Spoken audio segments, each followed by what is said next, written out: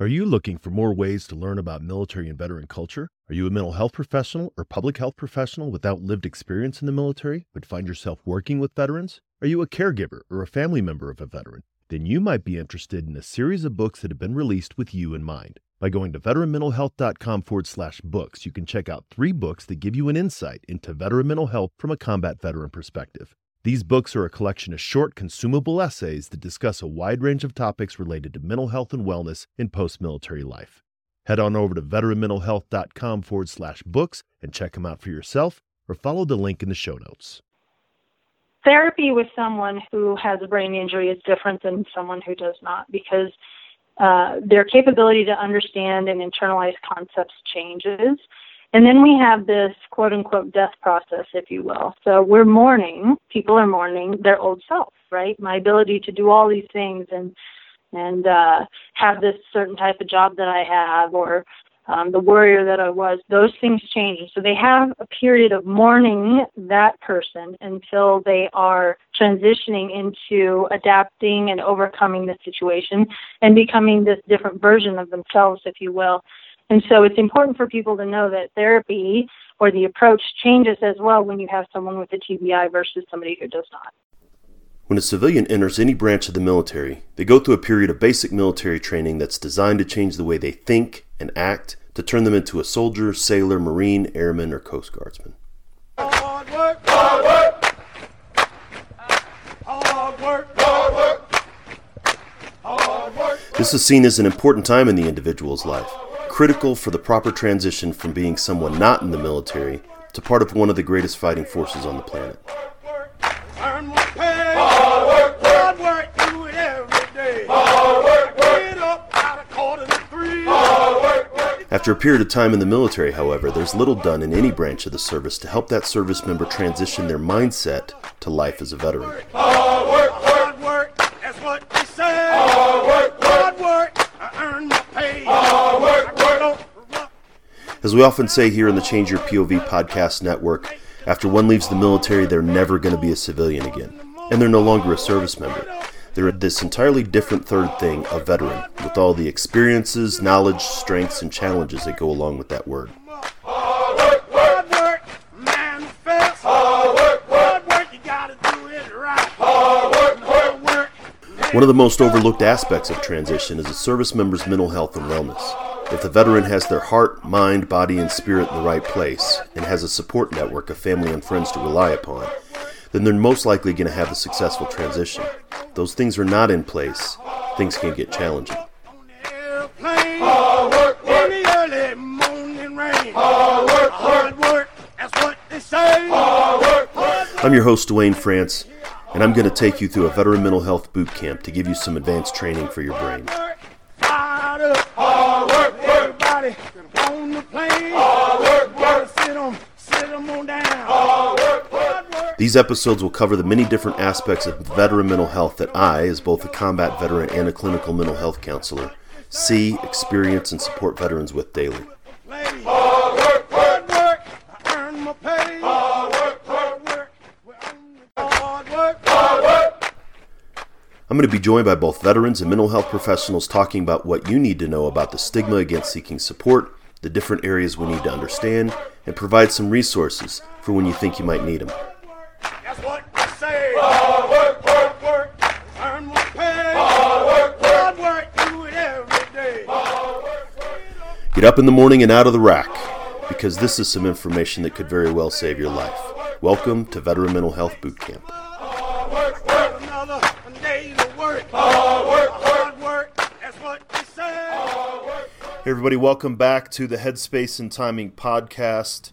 My name's Dwayne France, and I'm the creator of the podcast, a blog and an ebook designed to change the way that you think about veteran mental health.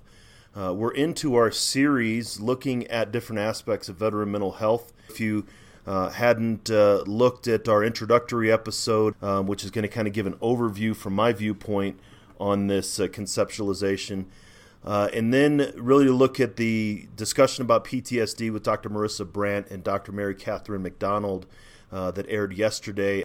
And so, as I'd mentioned in the first episode, there are a lot of different things about veteran mental health that go beyond PTSD and TBI, but TBI is still a very significant challenge, a very critical part to veteran mental health. So we want to go ahead and cover that today. In order to do so, I've got a friend and a colleague that specializes more deeply, I think, in neurological concerns and is very well versed in TBI. And so Dr. Blair Cano is a psychologist here in Colorado Springs that she does many different things, but one of them is focusing on the neurological aspects of PTSD and traumatic brain injury. She's written a couple of blog articles for the Headspace and Timing blog. I'll make sure to link those in the show notes to get you some more reading. But I'm glad to be able to have Dr. Cano on the show today to talk a little bit more in depth about TBI. So, Blair, welcome to the show. Good morning. Thanks for having me. Yeah, absolutely. So, you and I, we actually have a show that's going to be airing a little later than this one. But maybe just a little brief overview again about your military service and sort of how you got involved in the neurological aspect of veteran mental health. Okay. Well, I am a Navy vet. I served with VF 101 out of Virginia Beach, which is a training squadron for F-14 fighter jet pilots. I was an AE, actually, so electronics. I did not practice psychology in the military. But I was introduced to the concept of mental health and veteran mental health through family members. So my uncle served in Vietnam era, my grandfather in World War II, and my uncle actually committed suicide. And so that when I was a child, and that kind of got me initially thinking about mental health. And then, as you go through the course of your scholastic career and academia, you just kind of get funneled in this direction, and this is where I find myself. And I've been really fortunate to be working in a community that is surrounded with military and their family, and so that's kind of how I got here. Yeah, that's it's really interesting, and definitely how a lot of us who are veterans who are not mental health professionals, when we were in the service, will then get into the profession after we leave. And it's a unique combination of the lived experience and then the training that we receive as clinicians that can be really beneficial. So you focus, like I'd mentioned, much more on the neurological aspects of veteran mental health. We use our brain to think and feel and act, but this is an area that someone's able to specialize in much more deeply than just sort of psychology is just not random word balloons in our brain, but actually the impact of brain structures on veteran mental health. So that's something, like I said, that you go in much more in depth than, say, just a standard therapist. Right. So psychology training, is behaviors for the most part. And I would say that before the last 15 or 20 years, when the field of neuroscience really took off, that was where a lot of focus was on behaviors based out of experiences, traumatic experiences, not necessarily identifying PTSD or TBI per se. And in the last, 15, 20 years, neuroscience has really gotten a lot of funding from the government, and now we're able to really identify with things like MRI and PET scans and fMRI that there is structural damage that occurs with not only PTSD but TBI. Blood flow is interrupted, and so we can see things on a more molecular level now, where that was more theory-based in the past, and now we actually have evidence to prove that. So the field of neuropsychology really looks at the different domains of the brain and what's functioning or not functioning well based on developmental issues or trauma or impact to the brain from a TBI or a concussion or something like that. Now, do you find that when you explain to veterans that there is a neurological basis for why these things are happening, structures in the brains are changed physically, do you find that helps them normalize, I guess, how we call it, but make it sort of normal that these things are happening? Absolutely. It's a combination, I think, of shock and relief, to be honest. Is they're very surprised by the information. They're surprised they haven't gotten this information sooner.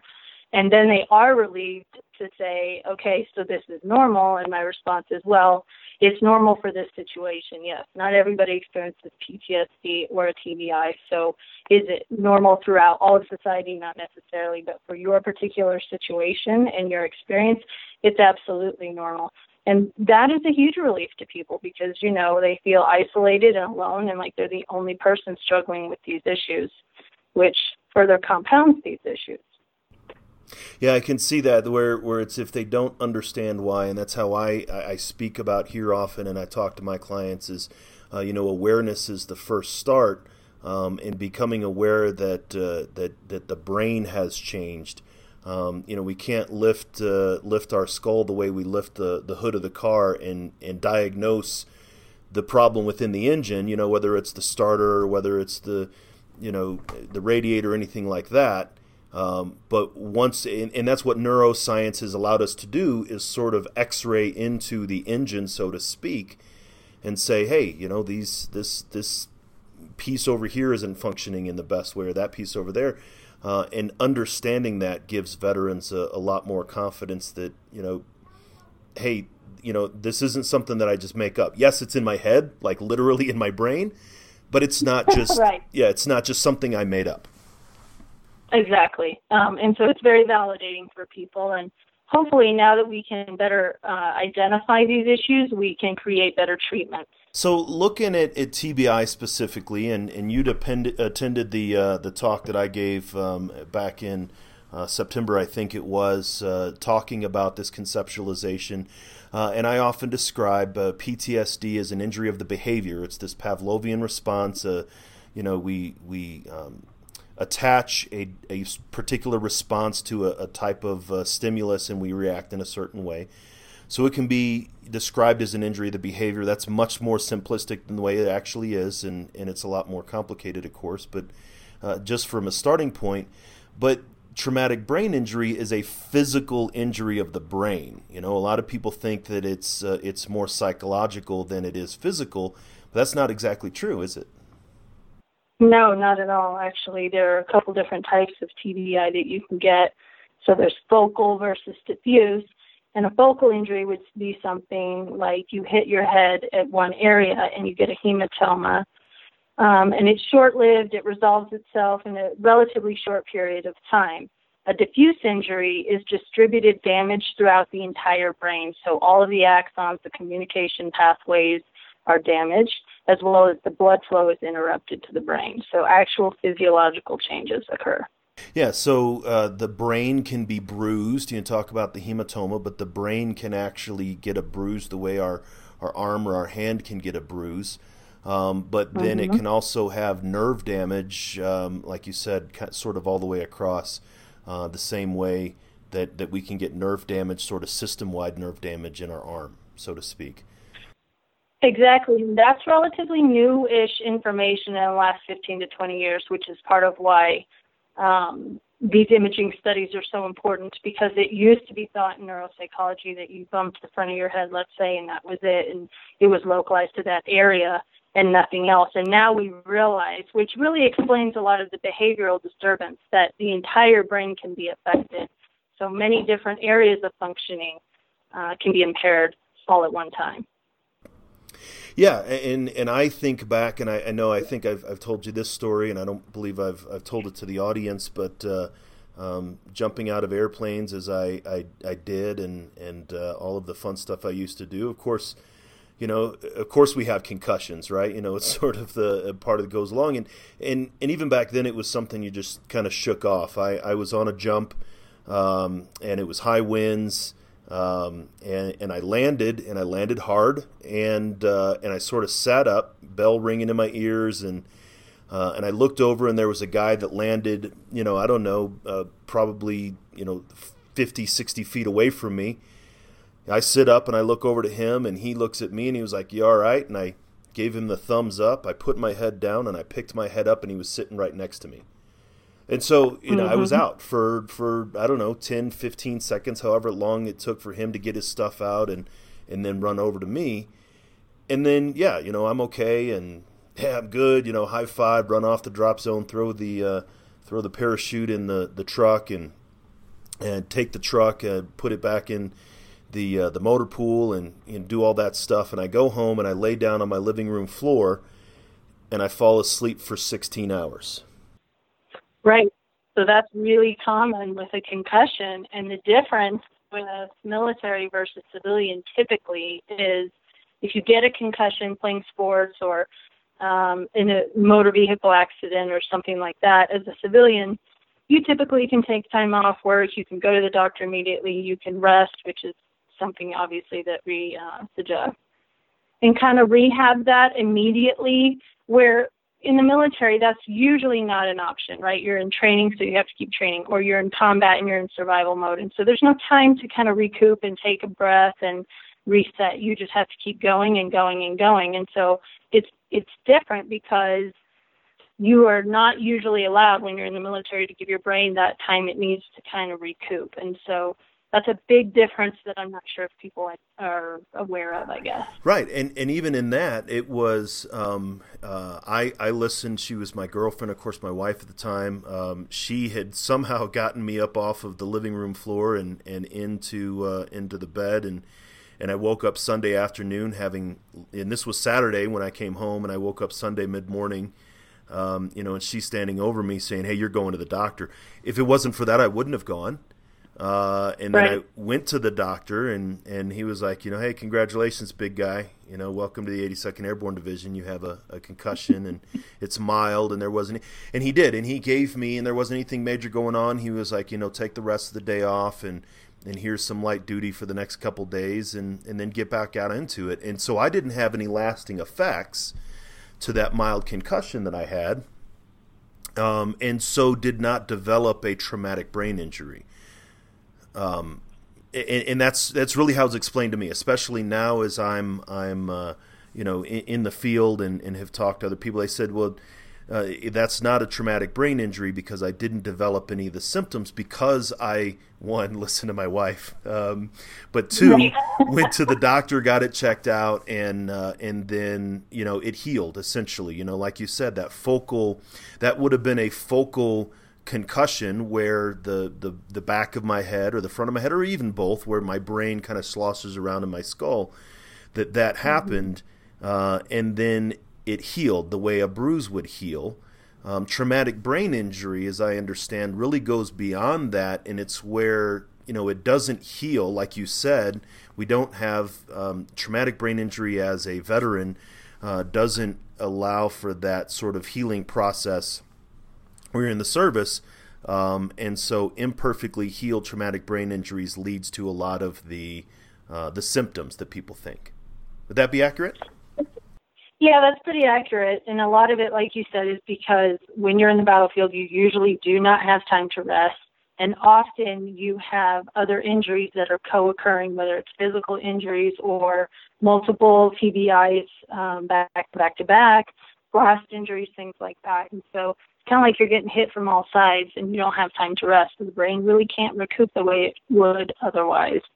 And the brain, it's like any part of our body. It does want to heal itself, but it also needs rest and nutrition and hydration, all of those same things. And if you're not able to get that, there can be lasting damage. And I think that's another important distinction that maybe not a lot of people might know is when we talk about post-traumatic stress disorder and traumatic brain injury. Of course, the common word is trauma, but it means two different things. Post-traumatic stress disorder is psychological trauma. I'm seeing things that are traumatic, one definition of trauma, whereas traumatic brain injury is sort of like, trauma to the body. A ruptured spleen would be considered trauma, a compound fracture. This is physical trauma. And so I don't think a lot of people make that distinction between we're actually talking about two different types of trauma. Correct. And interestingly enough, we've actually come to find out that in PTSD, we can have physical changes in the brain as well. So now we have those changes on top of traumatic brain injury, and it can be really hard to differentiate the two unless you're very skilled in that area or unless you go through a thorough evaluation. The symptoms can look really similar, and sometimes they overlap with one another. Yes, absolutely. I mean, and that's there is a neurological basis for PTSD. Again, you wrote that very good article about how it physically changes the brain, the amygdala, the hippocampus, the limbic system, and the cingulate, all of these, and there are physical changes to these structures in the brain, and it does make it more complicated. And then you were talking about the overlap between the PTSD and TBI symptoms. And so I'd like to hear maybe what are some of the symptoms of traumatic brain injury and how they sort of overlap PTSD, and maybe what's the difference? Okay, so some of the enduring changes result in symptoms like executive impairment. So your planning, your processing, your time management, your ability to hold several balls up in the air at one time, if you will, is impaired often, which we also see in PTSD. Brain damage can cause personality changes. So a lot of times people will say they went off to war as one person, came back as another. Again, you can hear that with PTSD, but there are actual changes to the prefrontal cortex that cause personality changes, where people come back and they're often more angry or irritable all the time, things like that. Paying attention, that can be disrupted, and that's really difficult if you're trying to work, raise a family, go to school, any of the things that typically veterans are doing when they come back. Insomnia can be an enduring situation, so not time limited anymore. It's kind of a permanent state. And of course, we all know that lack of sleep causes further executive impairment and inattention. Whenever any of us has had a bad night's sleep or no sleep, you're just groggy and out of it for the whole next day.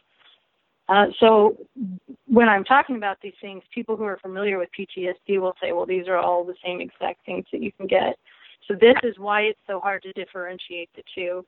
And that's why testing is really important, because it identifies the structures of the brain, what the structures are responsible for, and if there's impairment in that, so that we can decide what we're going to do to try and rehab that.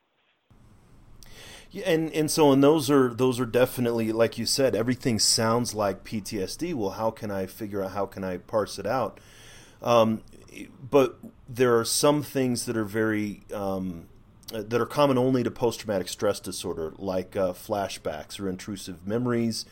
The behavioral stuff like avoidance and hypervigilance, that's a PTSD thing, and that's not really if someone, as you said, if someone had a traumatic brain injury from a car accident, or even, and we know about CTE and football players, but if it's a concussion, but there's no associated trauma, you're not going to get flashbacks, you're not going to get the avoidance and hypervigilance, right? Correct. And unfortunately, veterans aren't always very good at reporting TBI. So essentially, when you're in combat, you get your bell rung, if you will, which is a common terminology. But you kind of feel like that's just part of the job, and that's quote unquote normal for what you're doing over there. And so in our practice, it's surprising how many times you'll have someone in treatment for 6 to 9 months before they ever say, oh yeah, well there was that one time when I was knocked unconscious, but that's really not a big deal. And you're thinking, oh, that's a really big deal, and that's really important to know. And they didn't find it important to say, only because they're not trying to hide anything, but they don't put the proper weight on that, because this unfortunately occurs quite frequently, and it's just kind of considered part of the job, so you don't really think of reporting it. And so sometimes it's hard for us because we don't get that information as quickly as it would, we would like to have that. Yeah, it's like treating the gunshot without checking to see if there's an exit wound, and so you'd be like, it'd be very nice if I knew that, and not to make light of it, but the information that a veteran expresses to somebody that's helping them. The other thing is the fact that for many veterans, an incident which could have caused physical trauma to the brain, so a TBI, is also psychologically traumatic, which could help develop PTSD. And so a veteran can have both conditions separately from the same incident. Absolutely, and that occurs quite frequently. And then in this set of wars, we have a lot of structural musculoskeletal damage that we didn't necessarily have in the Vietnam era, because the helmets and the protective gear are so much better now. But as you know, these packs, you're carrying upwards of 70, 100, sometimes more pounds on your back for long periods of time. That was not something that occurred in Vietnam. And so we are seeing a lot of cervical, thoracic, and lumbar issues. So essentially your back is breaking down from all of that weight. So we have chronic pain with that. Then sometimes we have PTSD. Sometimes we have TBI. So we have so much comorbidity this time around, where we didn't always have that same level of comorbidity in Vietnam. And part of it is, from what I've heard from the guys who tell me, is, we didn't even wear our helmets half the time. So if there was a bomb, and then you just died, unfortunately. Like, people didn't come back from TBIs like they do now. So I don't know even that we have more TBIs than we used to, but we have more survivors that come home with that now than we did from Vietnam. And that's something that just medically, a lot of the advances, there's more survivability, which increases the rate of wounds, really. And so right. What is wounding now was definitely, even think of the Civil War. The amputations, it was fatal then, whereas it's something that, the golden hour, and if the service member gets to the right level of treatment soon enough, then there is a greater chance of survivability. And so it's sort of a double-edged sword. Definitely thankful that our medical knowledge has increased, but now there's things that we deal with today. And so, well, yeah, go ahead. Absolutely. And I think on that end, so survivability, that's, yes, the medical advances, and that's nice. On the flip side of that, however, I don't believe that America, the VA, the DoD was prepared for this level of survivability.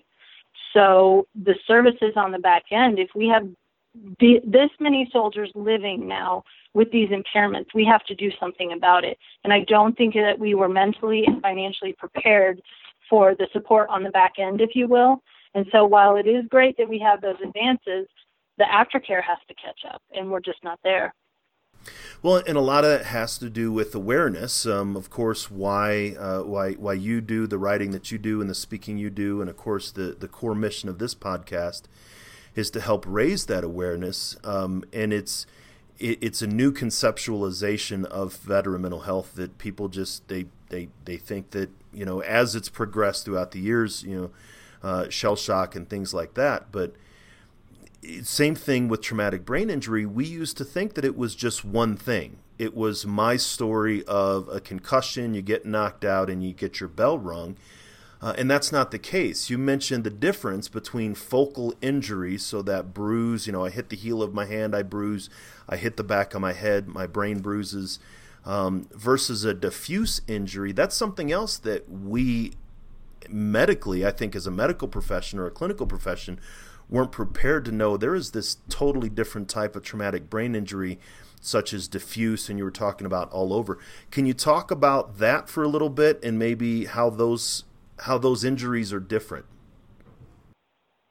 So those injuries typically are longer lasting. The deficits are longer lasting because it's diffuse and it's impacting the entire brain. It disrupts the blood flow, can break some of the vascular system. So it's interesting. I don't know if everybody knows this, but when we're talking mild TBI, we're not saying mild because the symptoms are mild. That's just a classification for a loss of consciousness under 30 minutes and things like that. So it's like stage 1 cancer versus exactly. Stage 4 cancer. Stage 1 cancer, it's not good cancer. It's still bad cancer. It's the level. Exactly.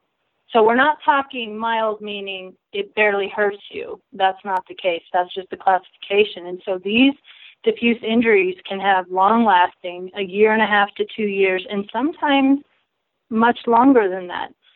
Like I said earlier, the brain is very good at trying to heal itself, but when you have damage all over the brain in multiple areas, it's harder for the brain to do that.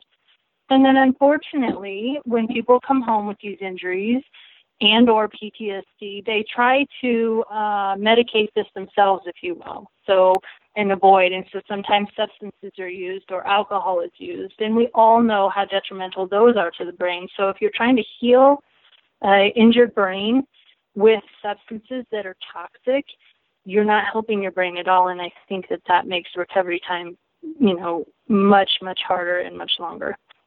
Now, with diffuse injuries, and you mentioned it a little earlier, overblast pressure, and so there's if a veteran who is say injured, like me, it was a fall, it was a jump, it was a physical thing, but a veteran that is in an improvised explosive device event, for example, an explosion goes off.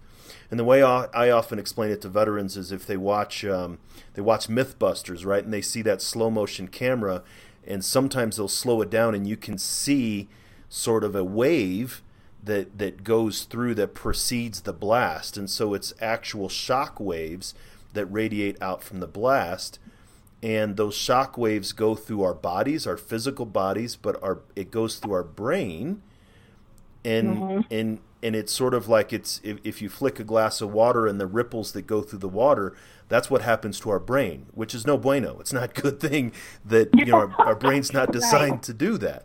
And so that's really, from what I understand, again, I study this on a very general level, where I'm a generalist, where you're much more specific. That's really a cause of a lot of the diffuse traumatic brain injuries. Absolutely. So essentially what happens is the blast goes off, intracranial pressure increases immediately, which is not something that you would normally come into contact with at any other time in life. There are very few situations that would ever occur as a civilian. And so this is kind of new for us as well in this set of wars. So that would be considered a primary injury that does cause axonal shearing, and the axons are what are communication pathways in the brain, increases pressure, disturbs the vasculature in the brain. Then secondarily, often objects will be blasted towards you as a consequence, right? So shrapnel or something like that. So that would be a secondary injury. So you get nailed twice, and then often you are blown into a wall or something like that. And so then we had a tertiary injury. So 3 hits back to back to back. And that's not uncommon. And so it is the blast injuries that it's newer for us in understanding, and it's very concerning, I think. And so diffuse, a multitude of focal traumatic brain injuries can compound into diffuse injury. Is that what I'm hearing you saying? So I get the shrapnel on one side, and I get, I bang the side of the MRAP or the Humvee on the other, as well as the pressure in my brain. Everybody knows, or submariners, as you're rising from the depths, you have to decompress really. And so a rapid change in pressure, we all have that sort of sinus headache, what that pressure, is in our brain. But that raises rapidly and violently because of the blast. Yeah. And so it's coming from the left, coming from the right, coming from outside, and coming from inside. Essentially, yes. And then often is the case that this happens numerous times during one tour, right? And then people are going back for multiple tours, which is also different this time. We have a higher rate of multiple tours than we've ever had. And so, if you just think about all of those hits over and over and over again, that is going to cause lasting damage in the brain. It's going to be very hard to rehabilitate fully from something like that. And so what kind of, say a veteran's listen to this saying, okay, I'm hearing these two talk, and okay, so maybe it might be TBI, and I'm hearing some things, but what are some of the treatments to maybe recover from traumatic brain injury or to heal? Is there, and I know that we've talked often, but PTSD is not a healing thing; it's a coping and sort of relearning how to live with PTSD. But is there a healing possibility for traumatic brain injury? So the brain will try to heal itself as much as possible within the first 2 years, and that's the biggest gain you're usually going to see. And then the lingering deficits are often helped with certain medications. So, for instance, when the brain is injured, there is an increase in glutamate, which is our excitatory neurotransmitter in the brain, which is typically healthy unless it goes on overdrive, if you will. And then it becomes very toxic to the brain. So there are certain medications that help calm that back down, and those are really important. There are specific therapies that help to rehabilitate, but we're talking rehabilitation again, not curing, just like you said. And so sometimes people have to start using other devices. We call them assistive devices. So I have to start using a planner to keep track of all the things in my day, or my smartphone, or alarms to tell me when to take my medication, because sometimes you're not going to get all of your functioning back. And so then we move into, okay, how can we best support you with all of these assistive devices so that you can still function well, or at the capacity that you want to for your job or your family and things like that. And that's something that's important. It's not a debilitating. You're never going to function. If you believe that, if many people believe that that's the case, then of course that's going to be the case for them. But I recall growing up, my stepfather had lost his left arm at the elbow at a young age. But it wasn't a disability for him because he learned how to do many things. He was a skilled craftsman, a skilled mechanic, and did a lot of very skillful things. It wasn't a disability for him. He didn't see it as one. He learned how to function in his environment because without his left hand, basically, or literally. And the same thing can be done for veterans who have experienced traumatic brain injury. You're no longer going to be performing at the level of function that you did before, but that doesn't mean that life is a death sentence.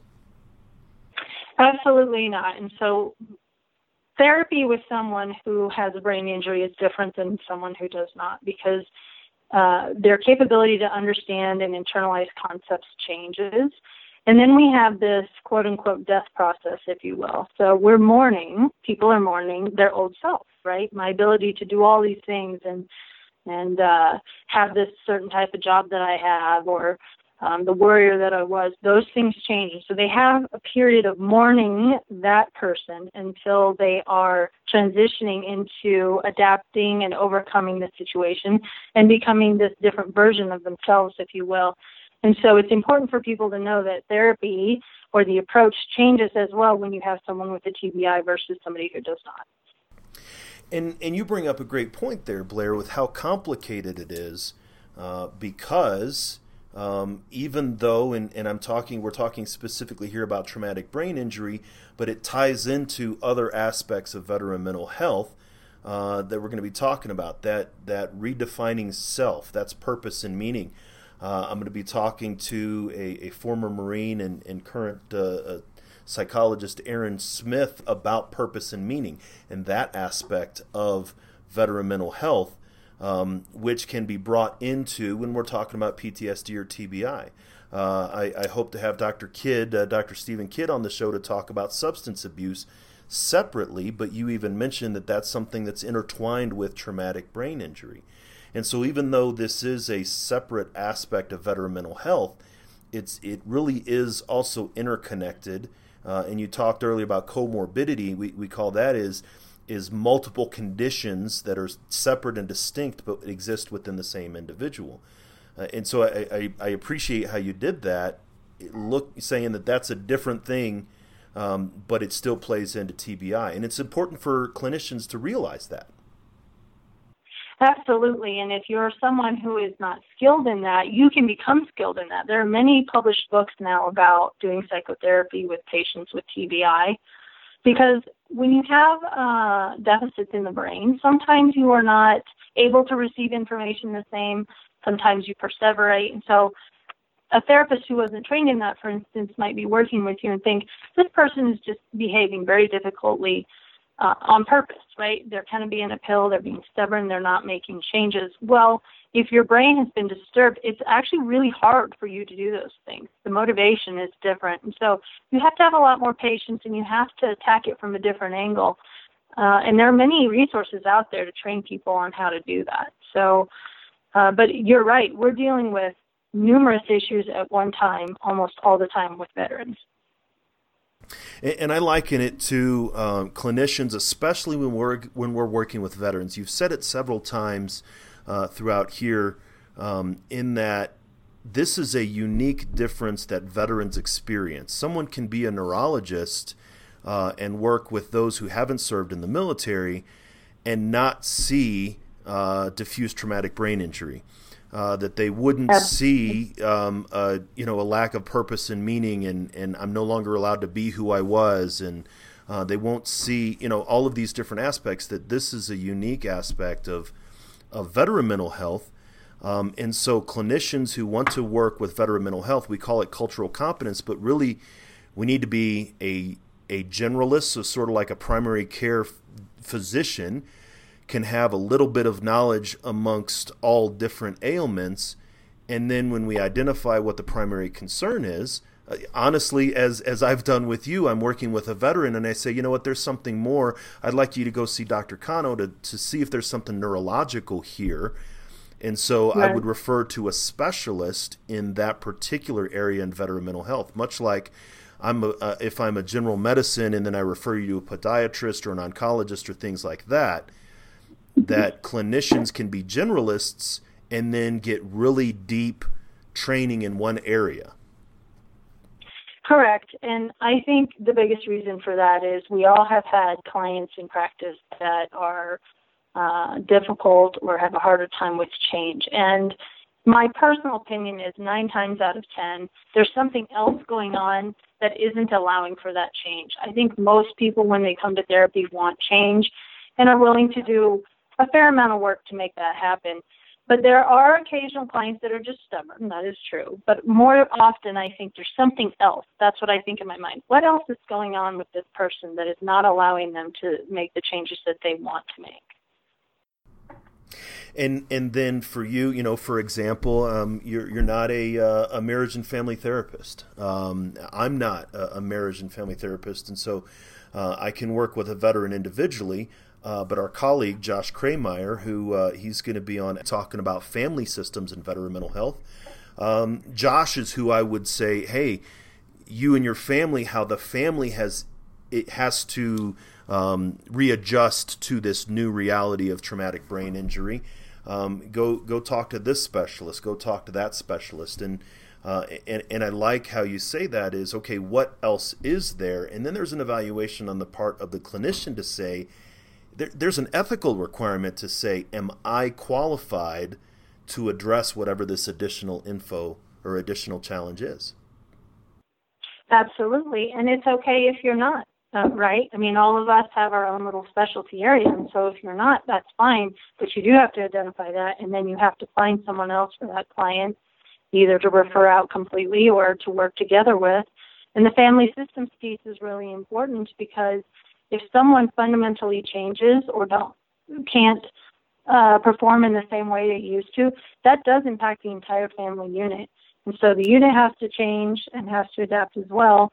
So family therapy is vitally important for veterans to heal because, as we all know, when there's conflict in our home environment, that kind of bleeds into everything else in our life. And so that's a really, really important part to address.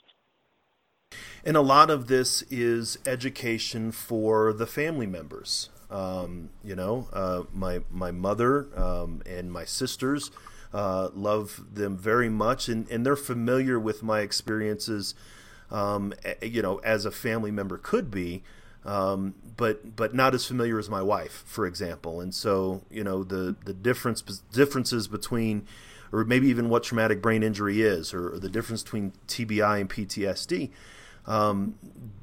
Those that are even close to the veteran, they really don't understand. So it's important for family members to understand and come to an awareness of veteran mental health, PTSD, TBI, and beyond.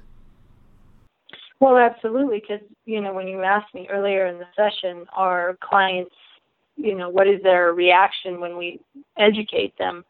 Well, if the veterans haven't been educated, you can be very sure that the family hasn't been educated at all. And the community at large has very little education in this area. Interestingly, yesterday I had an experience. I went to a dentist, and he asked me what I did for a living, and I said I'm a neuropsychologist. And his assistant said to me, did your husband serve in the military? And I said, well, we both served, actually. He's Army, I'm Navy. And she said, oh, well, how was that? And I said, well, it was what it was, And so the doctor says, so do you get those guys with that PTS? And I said, I get men and women with PTSD, yes. And it just struck me because, I don't know if your viewers know, but we're surrounded with military bases. This is a very, very heavily militarized community with active duty, retirees, veterans, family members. And so I was shocked. Maybe I shouldn't have been, but that comment, I just thought, wow, okay, you're surrounded with military. I'm sure you take military, and yet you're very unfamiliar with this. So I just think the community as a whole is not well educated. Well, and again, this is the idea of, and as you and I have talked at length and quite often about the fact that even, the mental health professionals who are not familiar with working with veterans aren't all that familiar with this either. But when you were talking about spouses being educated, there's been a couple of times where I've kind of gone through, you've been in my office, I have my little demonstration of the skull and the brain, and I go through my discussion of the lower parts of the brain, the mammalian brain, the reptilian brain versus the mammalian brain, and I kind of go through that. And then the veteran will be like, hey, can I bring my wife back in here? Can you do all of that again? Number one, because I'm not going to remember what you just said, but number two, right. And so... And then when the spouse comes back in and say, well, you got to be kidding me. I didn't realize it. And so it's very important, and we can do that sort of one-on-one, but how do we do that on a wider scale? And then community education, again, the focus of this podcast is really to kind of raise the bar. I'm in this place where I'm starting to realize that everyone is involved or is invested in their solution, what the solution is. And so my solution to the question of veteran mental health is to provide therapy. But what actually is the question of veteran mental health? No, we don't define that. And one of the problems I'm starting to see is that the community is not aware of the importance of veteran mental health on post-military life. The awareness is not there, and that's where you and I and others that we're trying to network with is to try to say, hey, let us mental health professionals talk to you about this, and that way you can learn and you can understand. I absolutely agree. I think the biggest issue with veteran mental health is a lack of psychoeducation about the physical demand, the cultural demand, TBI, PTSD, all of these things. And I believe that people like ourselves and professionals in the field who are educated in this area are ethically bound to help educate the community. That's just a personal opinion that I have. And it's all the time I see this when I talk about this in the community. There's so many heads nodding and people coming up to me afterwards saying, oh my gosh, you just described so-and-so. And I had no idea all of these years that this was happening. And I also believe the community has a misperception of veterans often. They're fearful often of veterans and think, well, they're hotheads or they could kill me at any time or things like this. And that's very far from the truth. And unfortunately, it's because they don't have the education about the culture and about all of these issues that lead to the misperceptions. Yes, absolutely. I agree. And although, not specifically with traumatic brain injury, but someone will assume, okay, if you're traumatic brain injury, almost that means you're brain damaged. And brain damaged means deficient, and deficient means you don't have control. And so if you're a killing machine who is brain damaged, you could short circuit and kill me at any time. Unfortunately, yes, that is exactly what people think. Right, and that's not true. Everybody says thank you. We love veterans. Thank you for your service. I will support veterans in any way I can, unless I'm standing in front of one at the checkout line or I'm sitting next to them at work. I mean, and so there is this. Right. That's the support divide. From afar, essentially. Yes.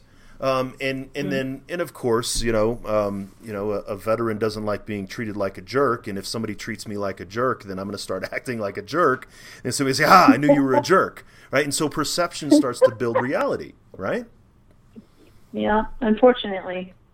And in the same way, if veterans who, say, for example, have traumatic brain injury, if they're treated like victims, or if they're treated like wounded birds, or they're treated like children, some are going to take advantage of that and buy into that and start acting in that way and say, yeah, you know what, I am a victim. Oh, you're going to give me a service animal, and I'm not knocking the service animals at all, but you're going to give me a free trip to the mountains. You're going to give me, a free trip to the ball game. You're going to give me a car. You're going to give me a job where I really don't have to work that very hard. And it's really kind of easy for me to ease into this life because I have this brain injury. Yes, and I think that one of the really important aspects of psychotherapy with the brain injured person is challenging them on that level and saying, okay, so this did happen to you. It's a crap deal, but what are we going to do about it now? How are you going to move forward? How are you going to adapt and overcome? And what are you going to do next?